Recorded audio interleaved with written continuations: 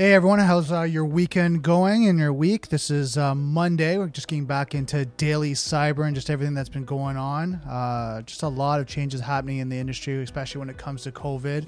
I know in Ontario we're going back into a lockdown again for 28 days. So there's a lot of changes going on, a lot of things happening there. So companies are looking at, transitioning, what to do through the, this next kind of phase of locking down. Some companies are affected. We're looking at stores are affected, hotels, hospitality, restaurants, gyms, all types along that line. I know there's fines going on, so a lot happening in the industry. Today I have my buddy Neil Bridges on the podcast today. We're going to be talking about a lot of things going on with the industry and what's happening. So grab a coffee, grab a tea, and let's hack at it.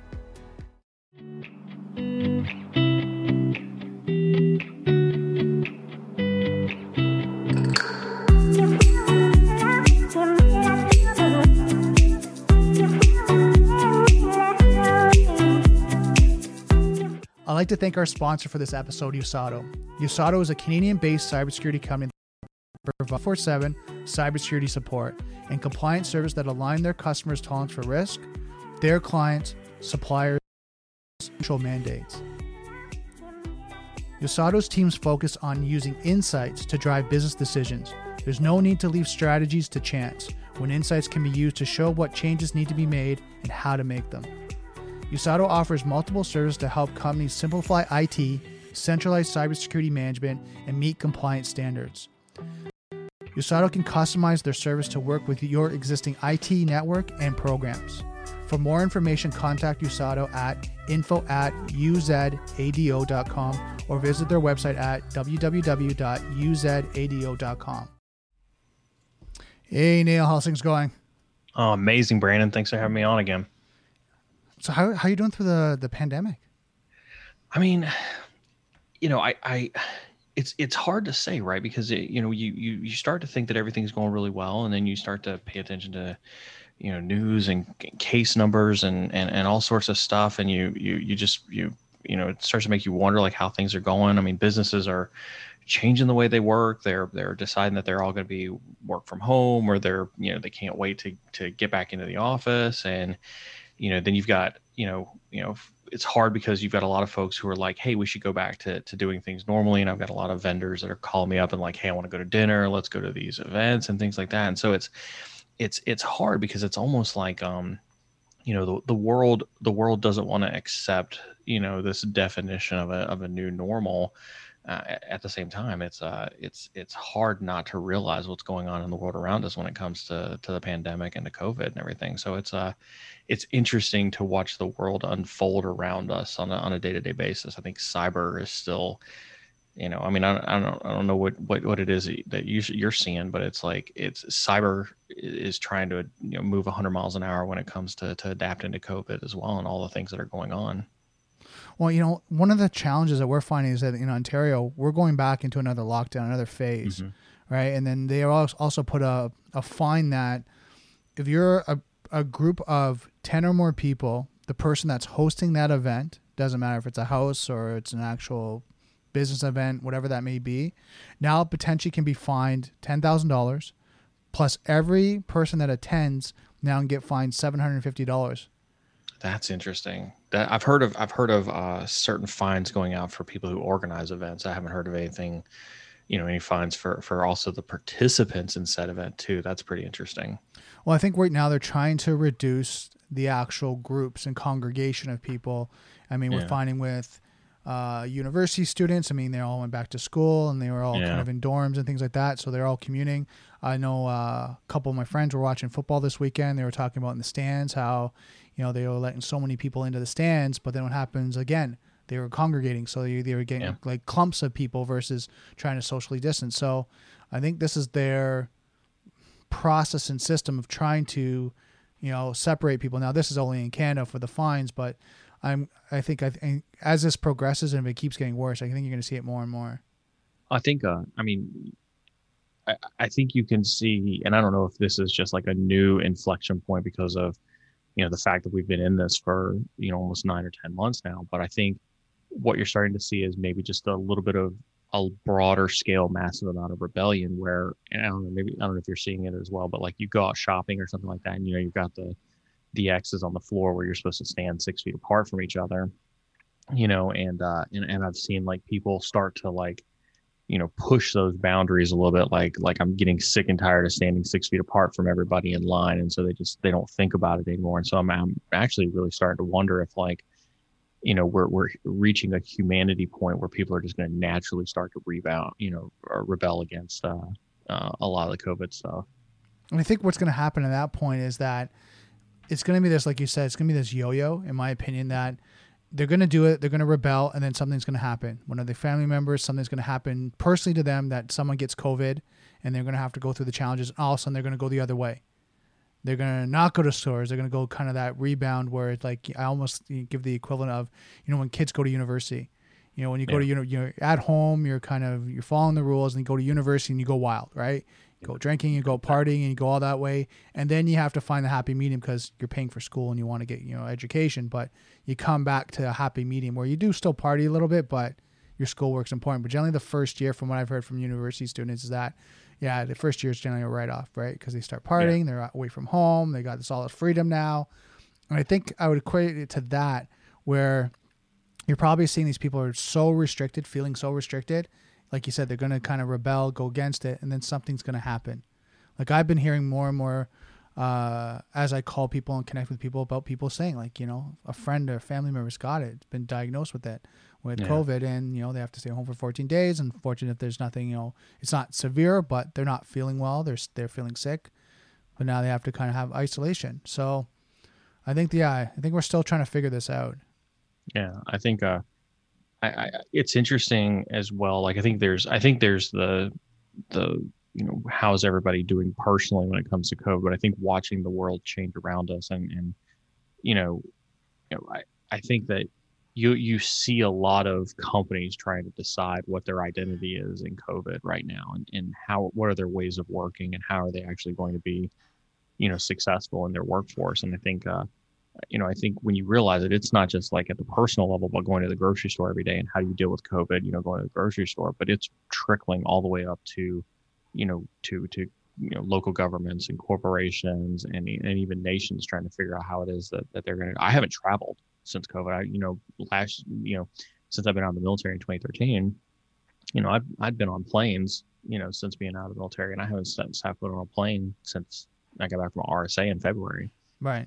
And, I don't even know that I would know how to travel, during COVID, with everything that's going on. Right. And you think about that, you're in a plane, if someone has it and doesn't know, right? Not intentionally, but doesn't, maybe he's not feeling well, or maybe it's just a carrier. And now you're in this, tube full of people that, shared air, all that. So yeah, it's pretty crazy. I mean, I haven't traveled since I've gone to kind of local family events that were smaller. Yeah. My mother-in-law, stuff like that. And it's just kind of four of us and kind of, again, socially distanced, but we're around. But other than that, I haven't really done much traveling, all that. And I think hearing people too, like they cancel their vacations, they cancel kind of their normal yearly or annually trip with the family and what they do. And now it's, what do we do? I mean, now we're coming up to Christmas, right? And I had a family meeting yesterday on Zoom, and we were talking about like, so what's everyone doing for Christmas? Right. And, the question back is, what can we do? Yeah. Normally we have like a Boxing Day party and a big event, and 60 to 70 people show up, but it's like, no, we can't do it this year. So what do you do? Yeah. I think it's gonna continue to be interesting. I've told lots of folks that I've talked to from like a mentorship perspective, and a lot of the groups that I talk to on stream, it's like, that you're talking about right there leads to mental stress, on top of just the mental stress that we have in cybersecurity from like a job work perspective, that you have to realize that that's adding fuel to the fire and take the requisite time that you need to be sane in this industry. So let's talk a little bit about that. I mean, we're talking about, and everyone's watching this and hearing about the COVID and what we're thinking about, but what's your thoughts on cybersecurity and when it comes to business and what's going on with the companies right now? Because I know we went through, I would say, a dip at first where all the companies now were like, the house is on fire, we have to change. Then they started to pick up again, saying, okay, now since we've changed everything, we've transitioned to VPN and cloud, and our staff is all remote and doing all this. And now they're starting to lock everything down. And now we're going to keep going through this yo-yo effect. I feel that, now it's okay. We're getting up, we're getting going again, then we're locking back down. We're getting up and going in, then we're locking back down. I think the biggest thing that I see the industry contend with is,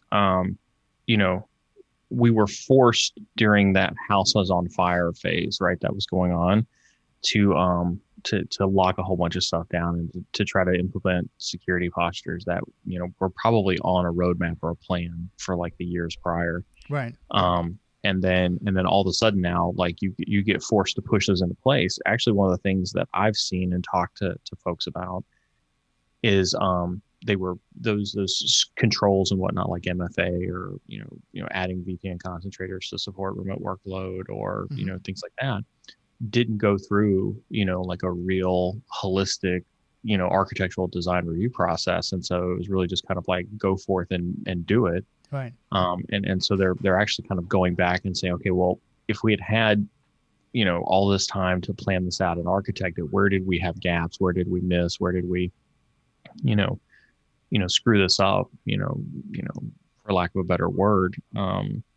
And then there's still obviously places where those controls aren't working when you look at just the massive amount of ransomware attacks that are, being reported on almost a daily, if not weekly basis now, with people who clearly didn't, lock down their remote desktop protocol or were forced to open up their remote desktop protocol to facilitate remote work. So right. I think most companies' cybersecurity posture is still in utter state of flux because we've never been thrust into this level of chaos when it comes to trying to implement controls. I don't think anybody knows what to do. So what would you recommend? What's the first thing they should look at? I mean, I think your external attack surface is really kind of the biggest thing because it's like, the attackers know that you have to allow your users onto your network somehow, right? Whether that's VPN infrastructure or Citrix or remote desktop protocol or something like that. And you're going, they know that you're going to make it as easy as possible for your users to access that external, infrastructure.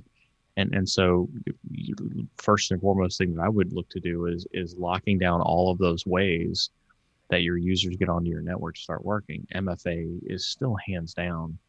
I mean, you get so much mileage. Against hack attacks by implementing MFA. And we talked about this. So Saturday, I had the CTO and co-founder of Expanse on the stream, and he was talking about how, from an attack surface management perspective, right? MFA, it doesn't matter whether you talk about like SMS spoofing or any of the other types of attacks that come along with SMS based authentication or you're using the app on your phone and things like that. Those are very, very like 1% type of attacks, when MFA on literally all of your attack surface is literally the biggest investment that you could make. And for pennies on the dollar, it gets you so much mileage. And so it's like, I just encourage people, we know that you're out there with, RDP and Citrix and VPN open to the internet for your workforce to work. And so is the attacker, and the attacker is looking for that stuff on a regular basis. For sure. Like lock down those attack surfaces. Now I got Rod. Rod made a comment, 100%, and companies are hesitant to spend any more money as they don't know what tomorrow brings. Thanks, Rod, for the comment. Now, if anyone is actually watching this, if you guys want to comment, jump over to YouTube. There's actually a chat on the side. I'm actually watching it, and we can engage. And if you have any comments or any questions for us, let us know. So, I mean, I hear you talking a lot about two-factor authentication, right? And, adding that in. I know when I was with another company, we were selling true passwordless decentralized authentication, which was kind of that next step up, which we use kind of more the phone, right? Versus just kind of 2FA, where you actually use the phone chip, and you decentralize passwords. So I think, like you said, using that really looks up the security maturity. So now we're looking at kind of 2FA, some of the technologies. What about like their posture, their like policies, procedures, compliance? Would you recommend they review those at this point? I mean, I always do. I don't, I think I don't downplay, some of the softer works side of of your attack surface. And was it Rod who had the comment in chat? Yeah.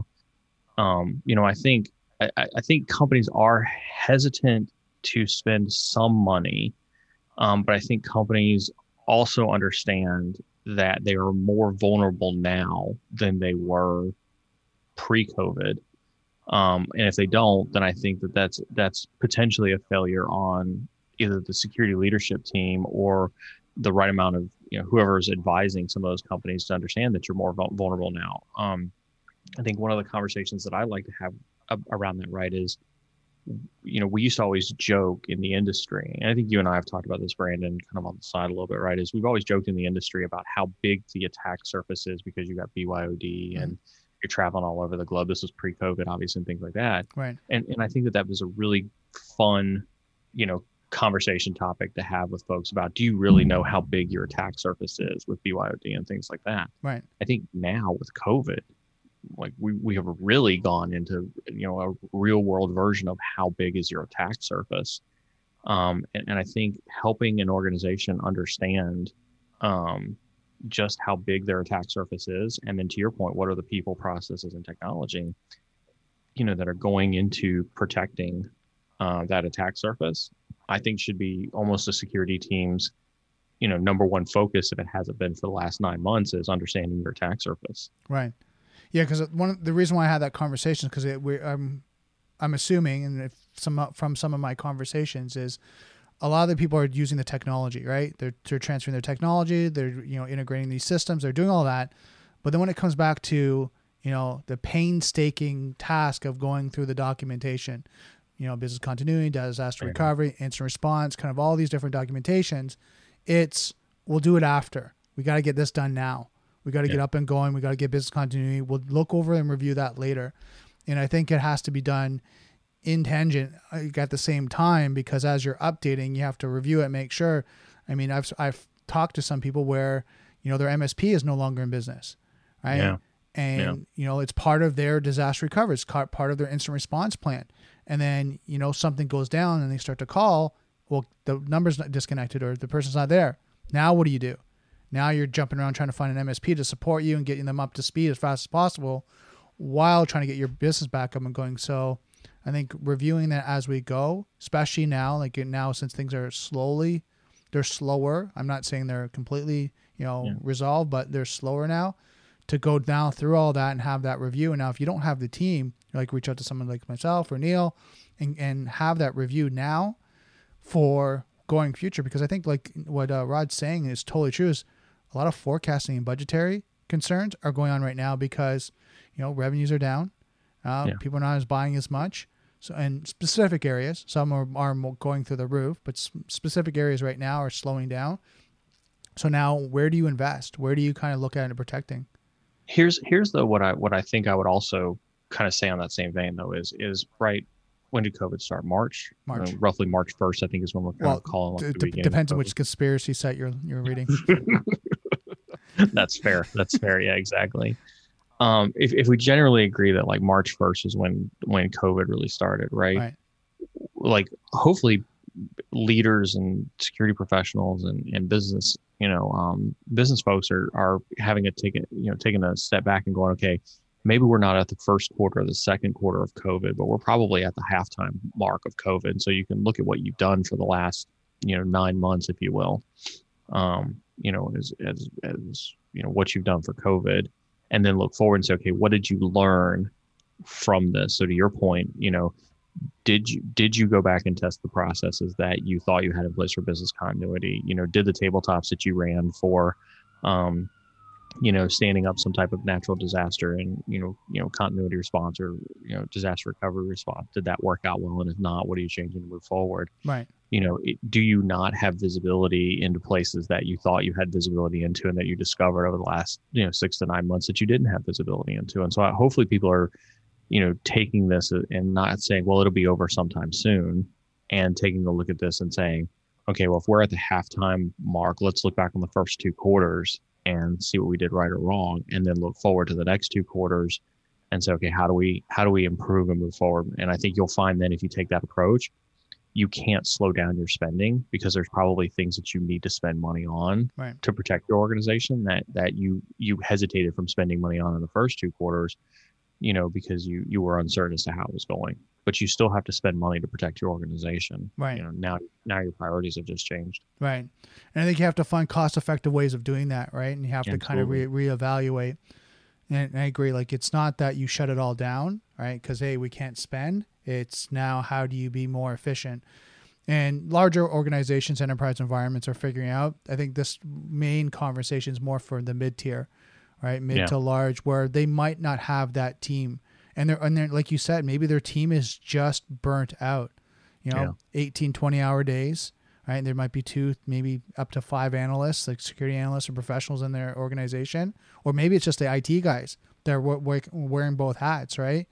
And they're being able to do that. And they're just exhausted, right? They're trying to get everything up and going while still maintain the business and the IT, while doing security, trying to wear both hats. And, how do they do it all? I mean, again, you got to look at it this way.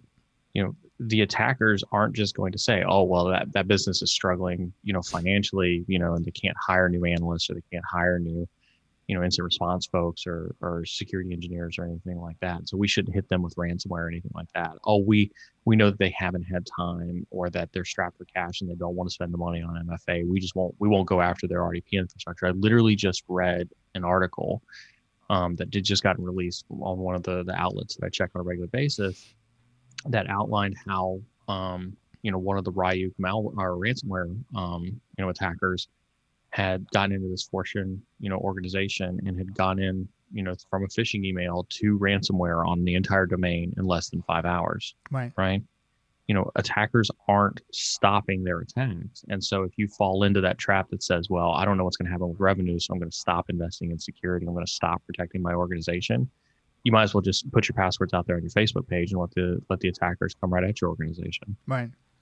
Yeah, and I think it's interesting to kind of look at that right now. Like, they don't give up. Like, when you look at hackers or the criminal element or whatever that you want to kind of label them, identify them at, they're not giving up. In fact, this now becomes more interesting for them because they know all the security measures that were in place, which maybe were harder, right? Not impossible, but harder, now have all been changed, all been modified. Companies are in a flux. So, of course, when there's chaos, they're going to, I know this, like, for working physical security, when there's chaos, like a power outage goes out. I know when I worked at the Skydome, if there's a power outage, now, sometimes your alarm systems, your locks and things like that are now not working. So now what do you have to do? You have to physically go and check every log. You have to physically make sure it's hardened. This is no different in that scenario, using that type of principle. Now you have to manually go through each of your systems and your solutions to make sure everything's locked down. Well, the time to be able to do that and the resources, is a lot. And when these guys are 20 projects, 30 projects deep, working 18-hour days, things get missed. Things, happen. Remember, the quintessential saying is, right, it's not a matter of if you get hacked, it's a matter of when. Right. And so now that we're in chaos, that when just, exacerbates itself. Yeah. It went to like tomorrow, right? Versus when to in the next week or so. Yeah.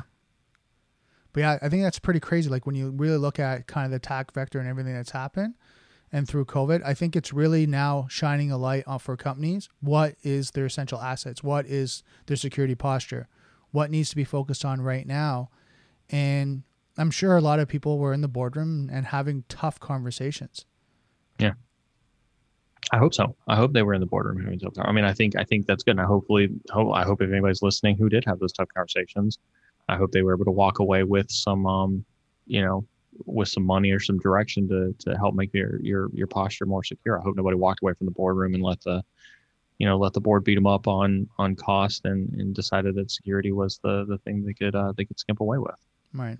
And I think that comes back down to the discussion. And I think one thing I've been learning and having more conversations with professionals about was not the solution, but the business need and the business requirement. And I think, if any cybersecurity professional or anyone's kind of watching this is talking about the actual business needs versus the actual technologies. And I'm just going to use like endpoint protection, 2-factor authentication. If you're using Duo, your Duo is the best thing. We need Duo right now. A lot of times when you look at the business, they don't care what's the business need.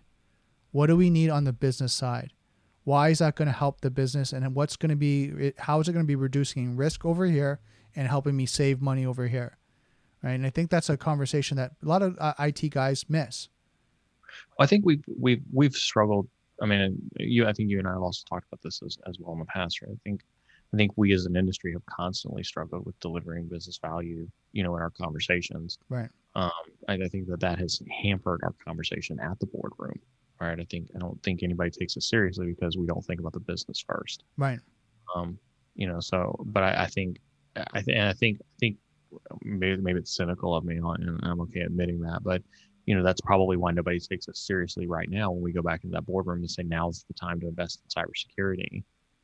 Because nobody took, we didn't take business seriously in the quarters leading up to this. Right. Now, Rod made a comment here as revenues are down. It's up to security professionals to build a case and try to convince leadership to spend money when there is no 100% solution. I think that's always the case. I don't think that's, I don't think that changes because of COVID. Right. Right. I don't think, I think we've always had to build cases for cybersecurity. So it's status quo as far as I'm concerned. Revenues are down. Right. I think revenues are down for almost everybody, unless you're in a select few set of industries. But there are things that, kind of that adage of stopping the bleeding. Right. There should be security controls that you're looking at that says this can stop the bleeding right now, like MFA. Right. And if your organization had MFA on the roadmap, all you're really asking is acceleration and pulling it forward, which I think is completely within, a reasonable business case that could be made about something like MFA. Is now the time to stand up your super awesome, highly advanced, risk assessment or a third-party risk management program. Those may be harder, business cases to sell. But I think buffing up the immediate defensive posture of your organization and putting more soldiers on the front line digitally, so to speak, I think those are business cases that, I think everybody should be trying vehemently to get across. Now, what would be a recommendation on your side if you're going to write a business case right now, what would be some things you'd add into it to make it valuable for the business? So I think, I had a CISO once, and I don't know if I've used this one on your show before or not. So hopefully this is the first time you and your listeners are hearing it. But I had a CISO one time, and got a ton of respect for him. He's now the CISO over at Unilever right now. It's a Fortune 100 company. His statement was, we as cybersecurity need to enable the business to take risk. Okay. And so I think when we look at the way that COVID has changed our ways of working, I think any of the business cases that we put forward need to continue to facilitate, the business to take the risk that they need to drive an increase in revenue, especially during COVID. Now, that sounds very broad, and obviously the real answer to that can vary by industry to industry, right? If you're primarily focused on, a sales team that's out there trying to drive new sales up, that they're going to be, out in cities and, states and, other parts of the world and the country continue to drive those sales, hopefully in as safe a fashion as possible. Does multi-factor authentication inhibit their ability to take the risk to do that? I don't think so. And I think you have to just prove how adding multi-factor authentication reduces downtime because, you don't have to reset somebody's password every third day because it got compromised. Right. I think if you can equate that to, the cost of lost productivity because of having to respond to, a password reset event because they got their password compromised. I think we have to try harder to talk numbers. One of the best slides that I ever put together for a CIO one time, I was able to, it took me about 6 months to get all the data for it, but I was able to get all the data to talk about what the real cost of a cybersecurity incident was. And it was everything down to the cost of our third-party contractor to take the ticket, the cost of our IT teams to, re-image a laptop, the cost of the incident response team to respond to the incident, the cost of all of the tools that had to be on there for us to be able to facilitate that. And I think it ended up being something like $1,500 per incident. which didn't sound too bad. But when you looked at it across the entire organization, it ended up being that every month we were effectively spending $3 million a month, responding to cybersecurity incidents in that particular organization. And when you put $3 million a month on a slide, that really popped in front of, the CIO's eyes and really caught the attention of like, well, holy cow, how are we, wasting this much money, for things like password resets and malware, laptop reimages and things like that. And so I think we have to do a better job of finding numbers and putting numbers that say every single time I reset your password, it costs the organization $100. And if you do that 1,000 times in a month, that's a lot of money, lost revenue, lost productivity. We've got to get better about doing that. So yeah, you're talking about quantitative, your executive summary and your financial forecasting while you're doing a business case. Yeah. So it makes sense. I mean, to be able to, and this is, I think, one of the benefits to add into when you're actually proposing a solution and you're going in front of the board, is making it clear and concise of what your objectives are and how it's going to help the business and how it's going to do that, right? And a lot of people that make these cases make them convoluted, make them complicated. Yeah. Right? These guys have 2 minutes to look over your concept, your idea, and it needs to be clear and concise of how this is going to help the business, and then what's the risks, what's the compliance, and then what's the cost associated to this. I think also we have a tendency, to your point about making them too complicated, I think we focus so hard on talking about how advanced the adversary is, how sophisticated the adversary is, how terrible and bad, and we've got this big bad adversary mentality that's out there. Mm-hmm. And I think, quite frankly, most people who review these business cases, to them, they don't understand an adversary that is a 6 level of bad versus an adversary that's a 10 level of bad. And so they're not going to approve your business case just simply because you're trying to stop a 10 level of bad versus a 6 level of bad. Right. To them, bad is bad. And, they just know that you're going to stop bad. And that's really all they care about. And so we need to stop focusing on talking about how bad the adversary is. And to your point, talking about the business enablement that comes with, the controls and stuff that we put in place. Yeah. And I think that's key. I think that's a very key point, especially when you look at COVID, because if you're not thinking that mindset, yeah, you're going to start going, well, our attack vector is so much wider now. Our surface is so much wider. Now these hackers can get in even easier. And you start talking on that side versus, okay, that's fine. I get that. We're vulnerable. We're at risk right now. What can we do? Yeah. Right. And I think that kind of reiterates kind of your point, is that's the conversation. They get it. They get they're at risk. They get the business is compromised right now because of COVID. Just on business continuity alone. Don't talk to me about security. I already know that our supply chain, our employees, like everything's at risk right now. We're working through it, right? And we're resolving everything we can. We're putting out the fires.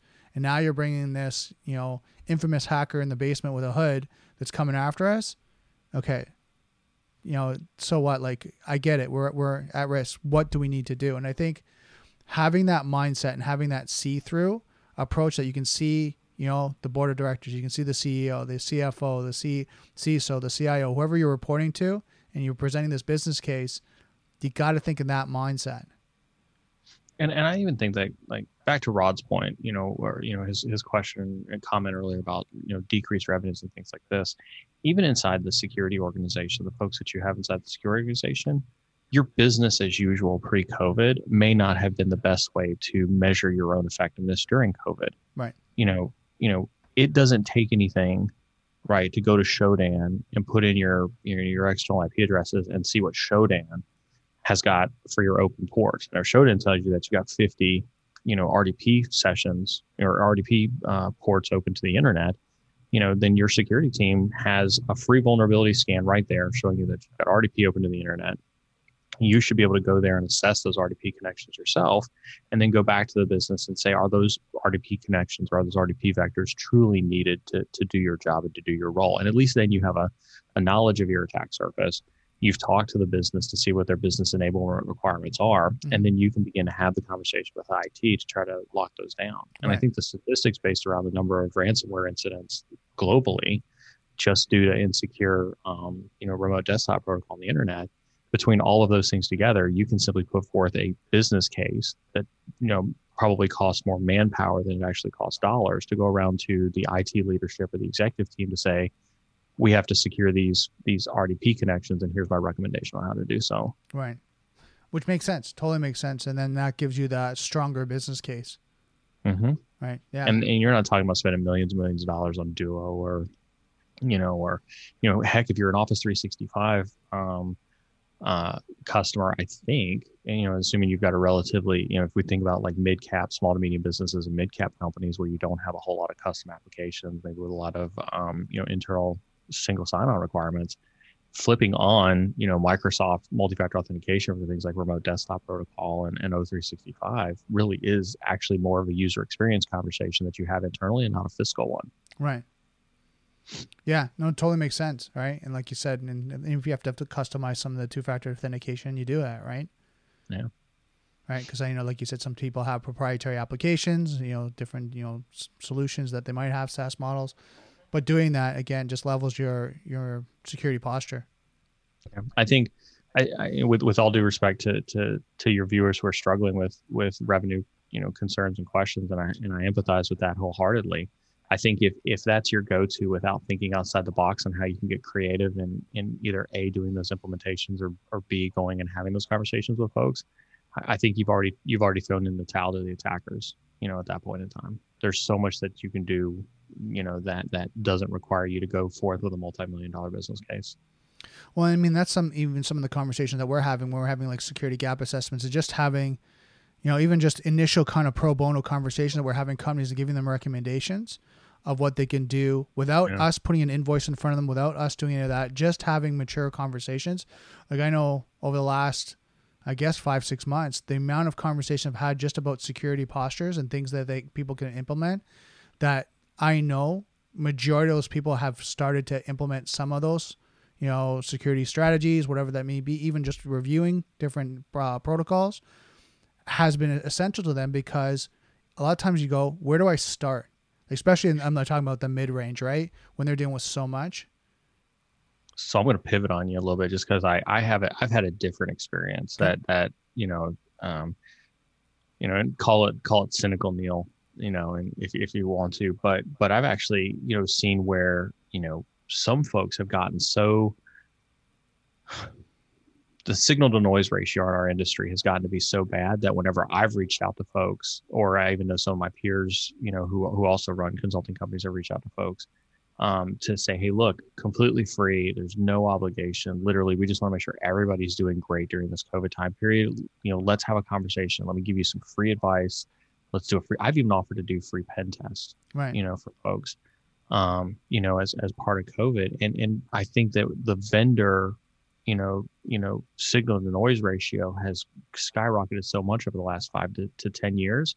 Nobody even wants free help these days. Like I can't even begin to tell you, like, the amount of people who just even shut that down because they're like, oh no, you're just trying to sell me something. It's like, no, you don't understand. Like, we are all banding together here in cybersecurity, where we all want everybody to be incredibly safe and secure. We all want to help everybody else out. And I think people are, not used to that side of those of us in the community who are just genuinely concerned about the safety of everybody's company, that they've just tuned out even like free help and free advice.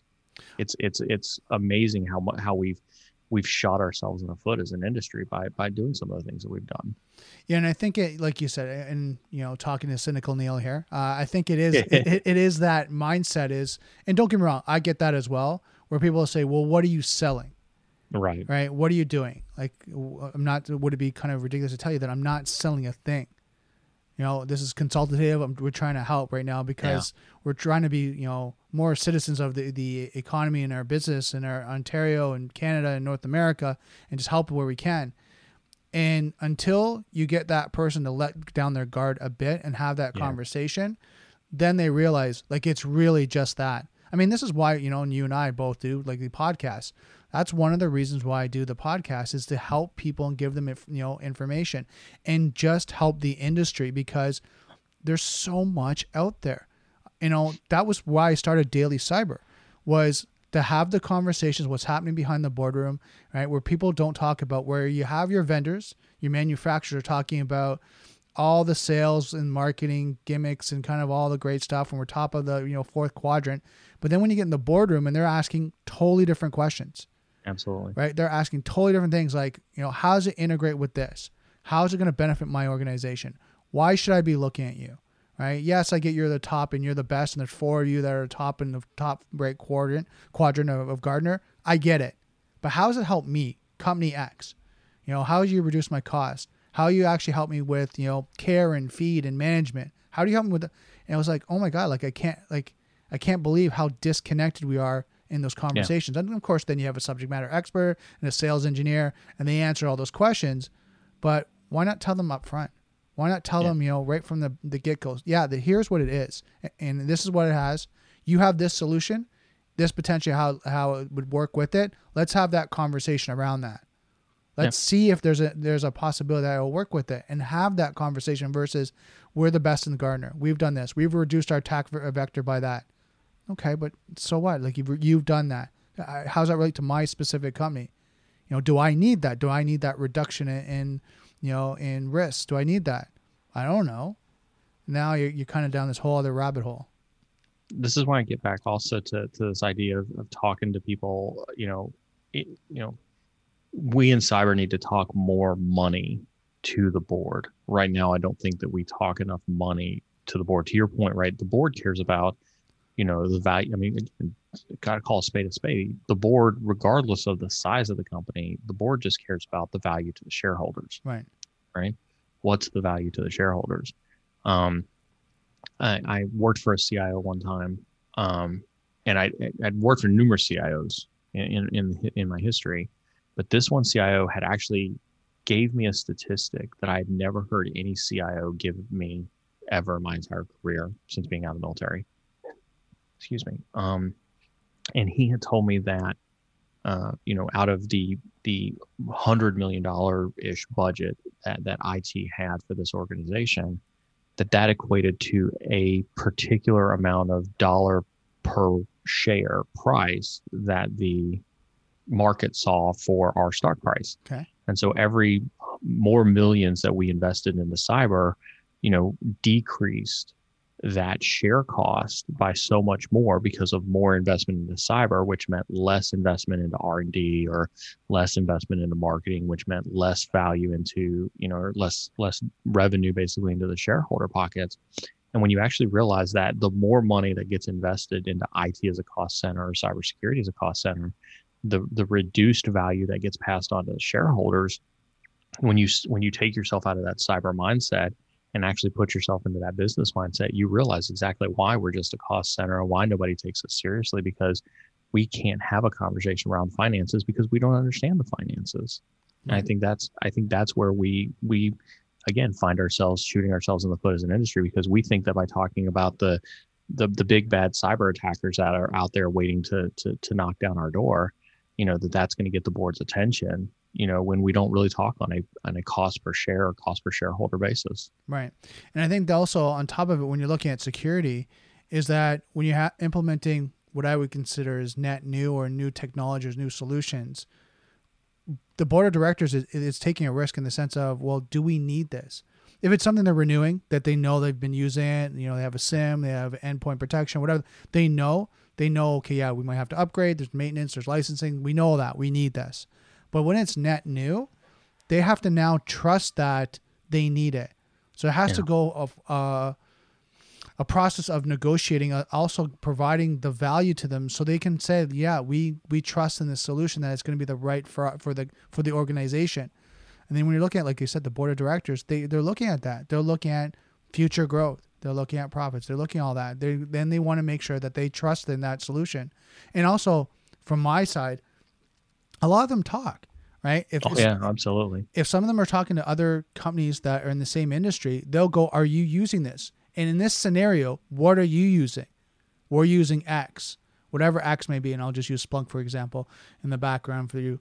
They say, yeah, we're looking at this, right? And we want to use, we're thinking about, some sort of, endpoint protection. We're looking at SIM. We're looking at all that. We're looking at, vulnerability testing. What do you recommend? Well, for one solution, we're using Splunk. Oh, Splunk. Tell me a little bit about how it's working in your organization. Now that organization's asking about it. Now trust if someone recommends Splunk, because now they're hearing it, they're hearing it from their colleagues.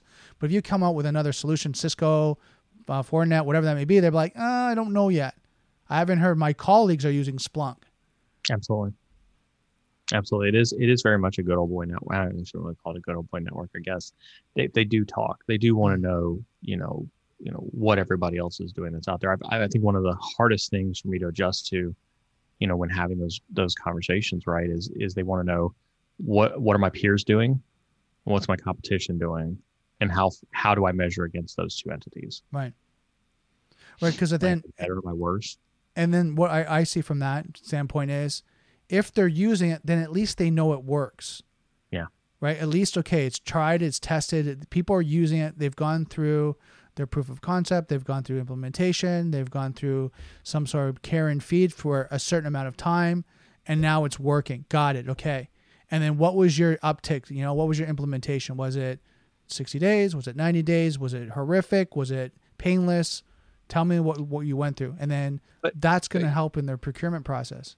I get back to cynical, Neil, on this one a little bit though, right? Because I think, and I think it's good that they're talking to their peers in the boardroom about that. But I think that also still, indicative of our inability to communicate to the board in a way that they understand, right? Because, what I don't imagine that those board members are saying to each other is, well, what's been your return on investment by investing in Splunk, right? What's been your cost decrease across your security stack by using Splunk versus, all the point products that you've got? How much have you decreased, or how much have you increased, productivity because you invested in, Carbon Black as an endpoint protection product instead of CrowdStrike, right? Or even McAfee, right?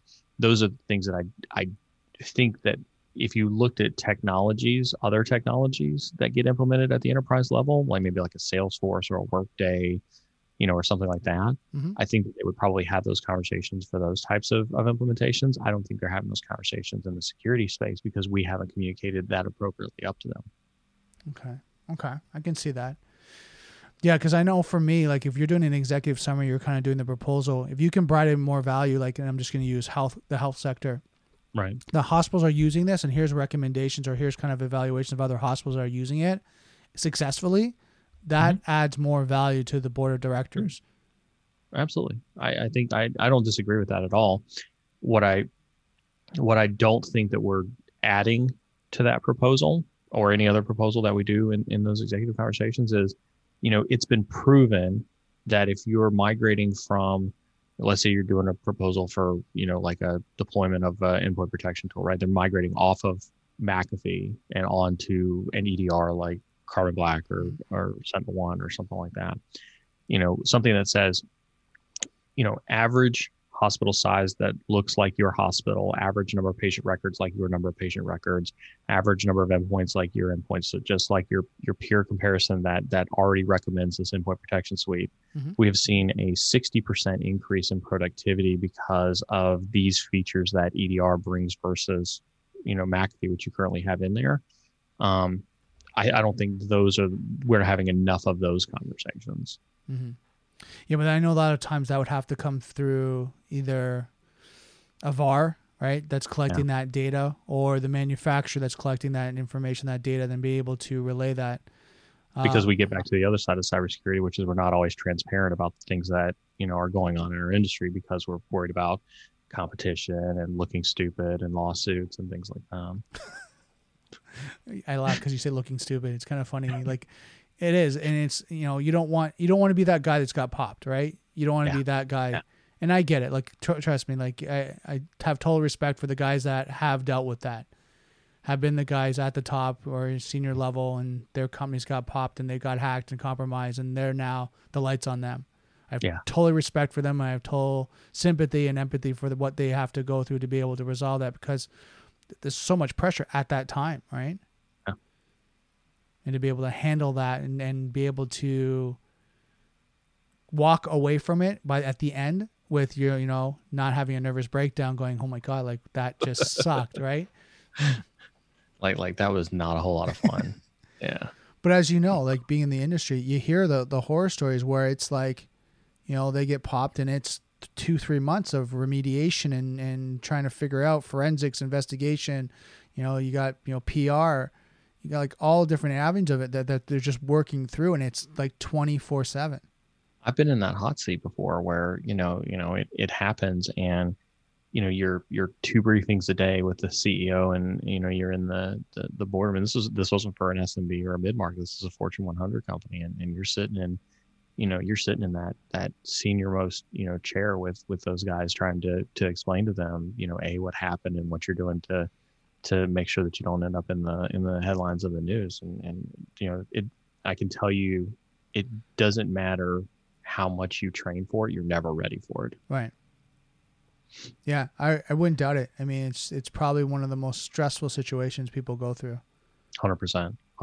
I think we had a CISO on my stream a couple of weeks ago, and I asked him, we were talking about the Uber CISO, right? And just to level set, right, the Uber CISO had a couple hackers who hacked into Uber and dropped a couple 100,000 pieces of personal information, and then the Uber CISO tried to cover it up by saying, paying them $100,000 and claiming that was part of their bug bounty program, when in fact it wasn't. It was data extortion. Right. And I think the question that we posed to our guest during our stream really was like, I mean, if we were to give the CISO the benefit of the doubt and say like, well, it's middle of an incident, a couple 100,000 records are about to be exposed all over the internet, somebody's asking you for $100,000, is that just like a lack of judgment? Did you just have just a moment of weakness where you had to make a decision on the spot? And what is it like to be in that hot seat?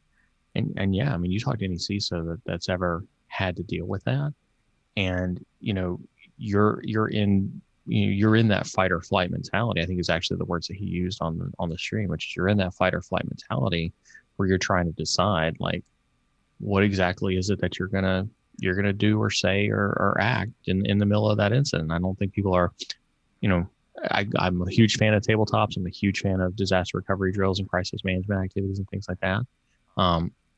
Practice them. I don't think anybody's ever as prepared as they think they could be from those activities. Right. Yeah. And like you said, I mean, you do the training. And I mean, I had a conversation this morning, and we're talking about training and just kind of working out. You train so hard, right? And you make it so stressful, so real world situation. So when it actually does happen, you're as prepared as possible. Yeah. Right. And I mean, I know for myself, to being in martial arts as well as, training in physical security for the Skydome, some of our scenarios, we'd make them so real that by the time you're done, I mean, the debriefing was maybe a couple hours of debriefing, but it was really like, oh my God, like I couldn't believe that could happen. Right? I couldn't believe that situation. And then what happens is, at least now you have the debriefing, you've wrote out different plans, you've modified everything, you've got more of a response and engagement, better how to deal with it, right? Yeah. Going through it. And then, you just keep doing those, and you keep doing that. And then eventually, knock on wood, you don't, but eventually if you do get popped, then at least you're somewhat prepared. Yeah. You want it to be as much muscle memory as possible. Right. You want to strive for muscle memory, but yeah, it's there's a lot of things that you can't prepare for. Right. No, so true. Now, I don't know if anyone else has any questions. I know Neil and I have just been kind of talking about like everything that's been going on in the industry. Comment below. We're going to be here for a little bit. Thanks, Rod, so much for your comments. So, Neil, before we end off, I mean, we've been talking for, it seems like time flies when we get going. Dude, you and I have the greatest conversations. What's one recommendation you would recommend companies look at today? Like if you were going to say, okay, we finished this podcast, if you've been listening to up this point, I'd recommend you go do this right now. External attack surface. Like I think if you're hearing this right now, if you're looking for a to do, make sure you understand your external attack surface. Make sure you understand all of the points of entry that are currently facing, the attackers right now, and just understand what the size of that attack surface is. I won't even say understand like all the ways that an attacker can get in, because I even think that's pretty monumental. But I think if you started with just understanding just how much attack surface you have out there, I think that's a great place to start. I think, and I think that can be pretty daunting for a lot of folks to understand, and then that's why they're There's just tons of people out there who are willing to help you understand how big your attack surface is. But you can't protect what you don't know about. And with everybody working the ways of working that we're working right now because of COVID, you can't afford not to understand how much of your company is currently exposed to attackers out there. No, I totally agree. And I think one thing I'd add on to that is it doesn't matter what size you are either, right? I know smaller organizations, all that, you got to evaluate this now. You got to assess it and at least have a snapshot, have a plan of action, have a roadmap in place, kind of have that, first baseline. Okay, this is what we see. This is where we are right now, our kind of exposure and where our risks are, and then start drawing out a roadmap. I'm not saying you have to do everything right now, but at least you know where everything is and what's going on. And then what happens is then you have to rank it in criticality.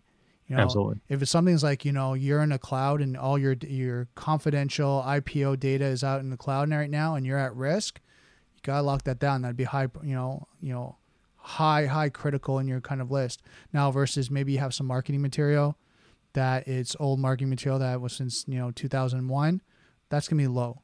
If it gets compromised, probably already out, it's not that big a deal. But like, you got to start to rank that. You got to start to do that and then start to take action to it, because the more conversations I'm having about people that are working on it, and I put in quotations, the challenge is that, what's your timelines? What are you really doing? Like, are you working on this year, by the end of 2020? Got it. But you're saying I'm working on it soon, by the end of 2021. Yeah, that's not good for your security. And potentially if you get, hacked, there's so many things going on right now. I was talking to someone, was last week, and they were talking about some new Ohio, and I don't know if you heard about this, Neil. Ohio, as well as New York, now have, laws in place that if you get breached now, the fines now are starting to become huge. Yeah. Right. Yeah. I've got some cynical, comments on that as well as we've seen out of British Airways, right, where they started 128 million and settled at 80 million or whatever it was, right? 20 million or whatever it was for their fine. But yeah, there's some states that are starting to lock things down. But you look at that, how many companies can afford that? And like, you look at the big, large organizations and corporate, it sucks for them. But when they look at their costs for that, insurance and that, they don't negotiate to a point where they can afford it. But if you got like a mid-sized company and it's $150,000-$200,000, it could close them right down. Well, but this is also why I say, like, the second piece to this, right, is having a partner you can trust, right? And I think you and I would both, agree with this, right? Is, have somebody that you can pick up the phone and talk to, not somebody that's going to charge, nickel and dime you, every time you pick up the call and make a request, but have a consultative partner that you can pick up the phone and be like, should I be worried about this thing that happened in the news? How does this impact me? How does this affect me? Neil, Brandon, partner here, right? I've got these people telling me these 10 different things, but I don't know where to start. Where do we start? You need to have that partner, especially in this day and age. Right, for sure. Now, Rod made a comment. He said, ethics are simply that. You can't buy your reputation. Right. And I totally agree. I totally agree with that. Agree. And the thing absolutely. is, I think I want to add to that with Rod's point is, some people don't understand how valuable the reputation is. Yeah. Right. And how much it actually costs, even at the senior level, when they're like, oh, we got breached, don't worry about it. They don't realize that breach can go on in the reputation of your brand for months, for even 6 months to 1 year, where now you've lost revenue, lost in shares, you have you're decreasing in value in the market. And now, maybe to be in a breach, it costs you maybe, and I'm just using numbers here, say $100,000. But the revenue on top of that could be in the millions, because the decrease of people now trusting you with credit card information, purchasing from you. Now it's like, how much did it really cost you? So I'll be a little cynical on you. I know we're at the top of the hour, so if we got to wrap up, then I won't go down this tangent. But I think we're a little skewed on that perspective as an industry, because if you look at Target, right, Target only took a 1 quarter hit after their breach in 2016, and then they rebound right back, and they're racking in record quarter numbers right now from a target perspective, and Anthem and Home Depot and insert company here, and I think have proven that they can take hits to their reputation. I don't think what we have enough data points for, because it doesn't show up on a lot of news, or insurance, stat sheets, is what's the reputation hit to your local pizza shop, because they got popped with ransomware, or, some of the small, the SMB or mid markets, that don't get nearly the visibility. I don't think we have the numbers to understand what the reputation hit is to them. But I think some of the larger Fortune companies have proven that they can stay in business even after a breach. And I agree with you. That's why my point is around the SMB mid-sized tier, that when they lose revenue, they actually are breached, they lose their brand reputation, and they lose revenue, all that combination, kind of like the trifecta, those ones are the ones that have such a hard time with it. And I agree with you. The ones that have larger brands that can recover with PR and marketing and implementing new security strategies and solutions immediately. I mean, sometimes they have to transition their team. And you've heard sometimes that the CISO gets fired, like Zoom, right? Immediately they hired a new CISO, right? Absolutely. And they got someone in place and they started to ramp up. And there's Twitter right after their July hack hired a new CISO. Right. So you see that constantly, right? Where they reevaluate and they go, but then they're back up. I totally agree with that. My concern is you guys that are mid-tier, mid-sized companies, smaller, they can't do that, right? They don't have that flexibility, don't have that ability to transition so quickly. You have to work twice as hard as the large organizations to do that, to maintain that brand reputation and be able to do that, versus the larger ones can take a little bit more of a hit and recover because they have that, I guess, flexibility to be able to do that. And don't get me wrong, they don't want to do that, but they have that they can, right? They have that room to be able to maneuver, where small to mid-sized companies don't have that much room. Yeah, I completely agree with you. Completely agree. So perfect. Well, thank you so much again, Neil. This is awesome. Always. Thanks for having me, Brandon. I know we always kind of go into these deep conversations and about security and all that. And I hope, everyone that's watching this gets a lot of value. Again, if you guys want to contact Neil, what's the best way to contact you? Hit me up on Twitter at ITJunkie. And then don't forget to check out the cyber and security stream over on Twitch. Yeah. And you have that how many days a week? So we're doing every Monday, Wednesday, and Saturday, but Splunk'sAnnual.conf starts today. And so literally as soon as I get off the stream with you, I'm going to head over to my stream, and we're actually going to be broadcasting Boss of the SOC, which is a security operations based capture the flag for the rest of the day today. And then tomorrow Wednesday we're going to be broadcasting kind of a de-analysis, if you will, over some of the talks that are happening at .conf, where we're going to highlight a talk, and then we're going to watch the talk as a stream, and then we'll debrief after that talk and talk about the impacts of the industry, what it means, answer some Q&As and things like that, for this. So typically every Monday, Wednesday, and Saturday. The next 3 days will be special because we're doing, something for Splunk's conference. But, other than that, we've got some amazing folks coming on the stream. We've got a recruiter coming in this weekend to answer some very specific career questions and salary questions. And, we've got Rob Lee from Dragos. Nice.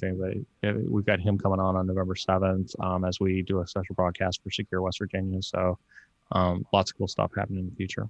That's awesome. So guys, check that out. Neil, again, thank you so much. Awesome. Thanks.